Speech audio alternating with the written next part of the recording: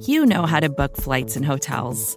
All you're missing is a tool to help you plan that unbelievable travel experience. That's why you need Viator. Book guided tours, excursions, and more in one place. There are over 300,000 travel experiences to choose from, so you can find something for everyone. And Viator offers free cancellation and 24/7 customer support for worry-free travel. Download the Viator app now and use code Viator10 for 10% off your first booking in the app. Find travel experiences for you. Do more with Viator. Another day is here, and you're ready for it. What to wear? Check. Breakfast, lunch, and dinner? Check. Planning for what's next and how to save for it? That's where Bank of America can help. For your financial to-dos, Bank of America has experts ready to help get you closer to your goals. Get started at one of our local financial centers or 24/7 in our mobile banking app. Find a location near you at bankofamerica.com/talktous. What would you like the power to do? Mobile banking requires downloading the app and is only available for select devices. Message and data rates may apply. Bank of America NA, member FDIC. You're listening to the Vox Media Podcast Network.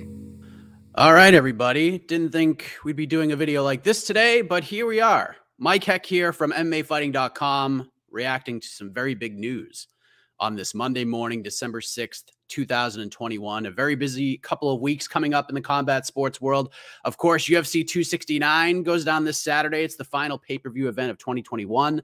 And then next Saturday, we were scheduled to see Jake Paul compete against Tommy Fury in a boxing match on Showtime pay-per-view. Now we come to find out that is no longer happening. Jake Paul took to social media, confirming some initial reports that came out last night that Tommy Fury is out of the fight due to some medical issues. He was forced to withdraw less than 2 weeks before this event. Of course, like Jake Paul or not, the guy does some pretty big business for Showtime.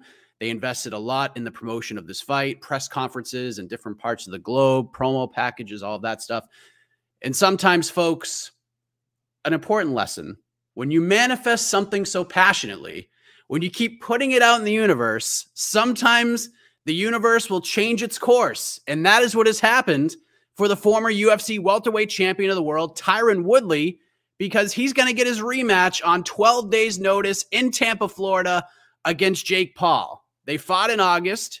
It was a competitive fight. Paul won via split decision. We thought a rematch might be possible with the whole tattoo bet and the aftermath. And although not the original plan, Christmas has come early for one Tyron Woodley. And much like his nickname states, he is the chosen one to get a massive opportunity to right what he passionately believes is a wrong. So with that, let us welcome in my best friend, the Prince of Positivity, Mr. Alexander K. Lee. And AK, I'm going to drop a silly 80s cheeseball music pun on the masses right now.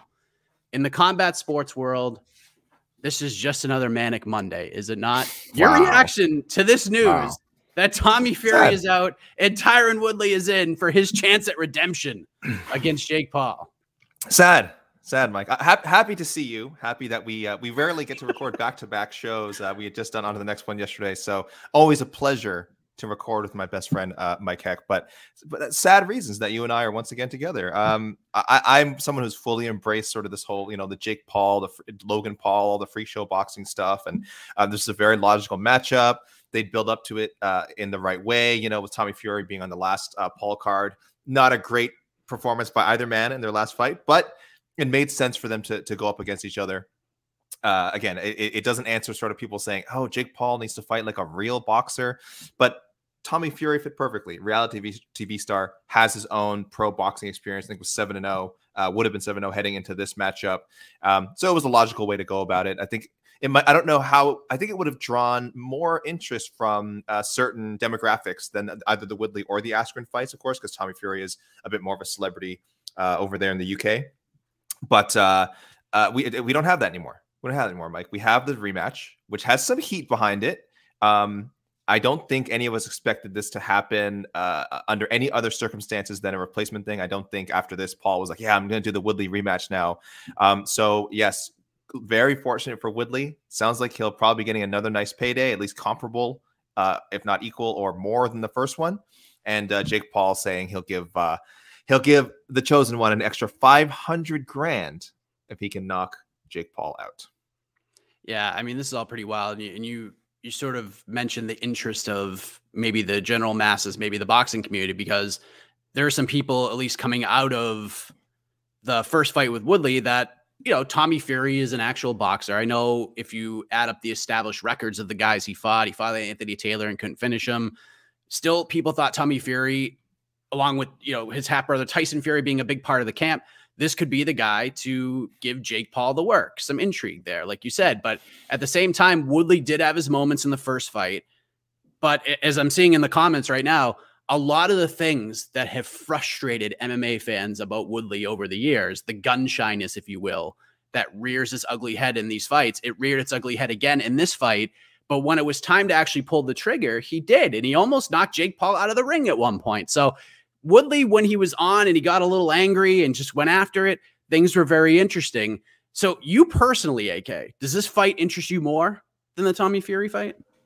Nah, I was curious what's happening with Tommy Fury. Keep in mind, as a honored employee of MMA fighting, I did have the chance to transcribe the most recent press conference featuring the Fury family and Jake Paul. So I was sort of invested in it. I did. There was one story about John Fury, the father of the Fury family, really getting into some vulgar back and forth with Jake Paul. And then Tyson Fury also, of course, was there and also had his words for Jake Paul. So part of me is like, why did I even do that if this fight wasn't going to happen? So there's some regret, some remorse on my part. And I wish that I would at least be rewarded, Mike, with getting to see these two fight. But from a competitive standpoint, there is some intrigue. Again, like you said, the first fight, not between Woodley and Jake Paul, not super memorable.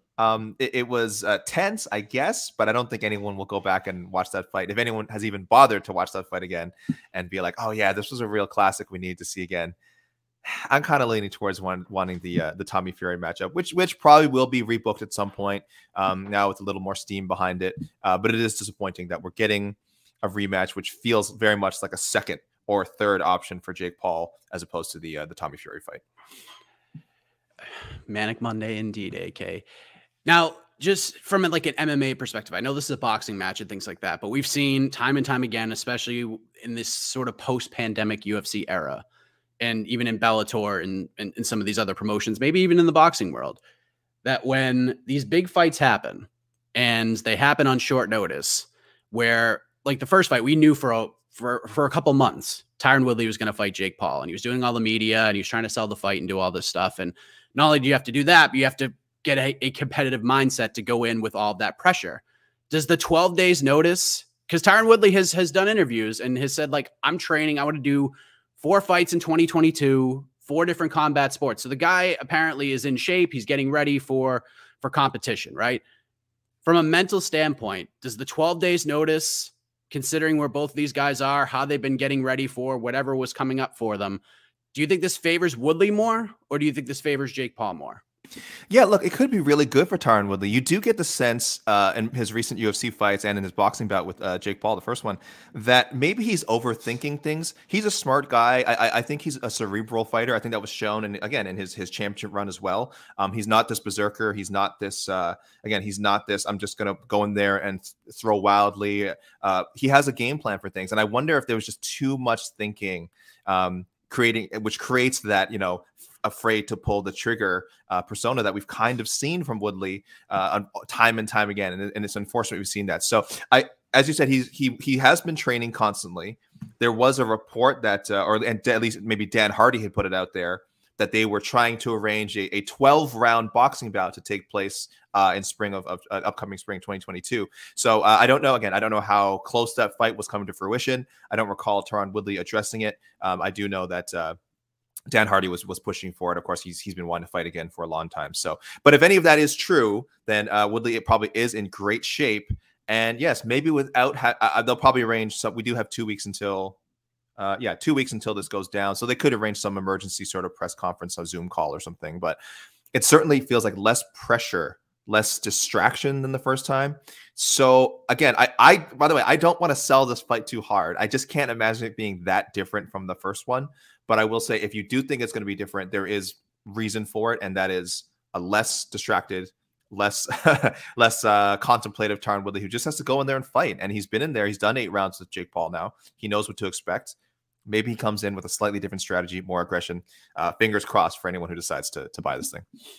Do you feel like heading into the first fight? And I know like Ariel Helwani talked about it a lot on the Return of the MMA Hour, like how big of a moment that was for Tyron Woodley. It was almost like a must win. And he's somehow manifested this rematch to happen in the most bizarre circumstances, right?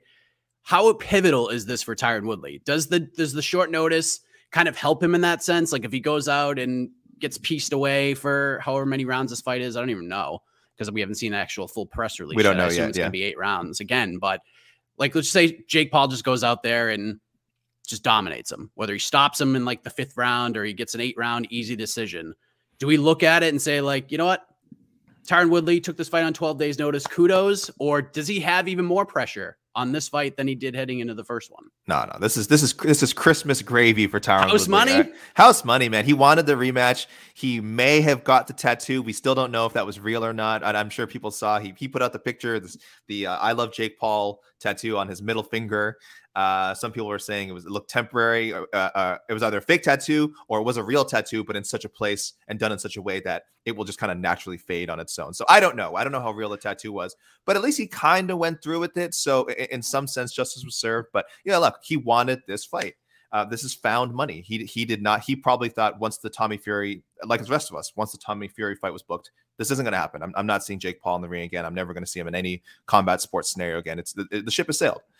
So again, with Christmas just around the corner, this is going to be a nice payday for him. Again, we don't know how much, but if it's anything close to probably what he got paid for the first one, I'm sure Tyron Woodley and his team are very, very happy. So yeah, win or lose, people can talk about legacy if they want. If you're of the camp that this is going to sting his legacy if he loses again to Jake Paul, and if it's an even worse fight than last time, I understand that. But again, at the end of the day, legacy doesn't pay the bills, excuse me.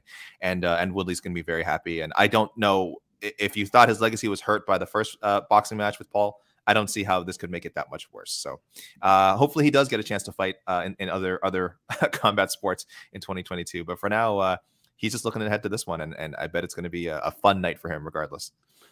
All right. Last thing before we kind of wrap up here. I mean, if you got some questions, here we go. We'll just kind of rehash this for anyone who just jumped in and is just like, what the hell is going on here?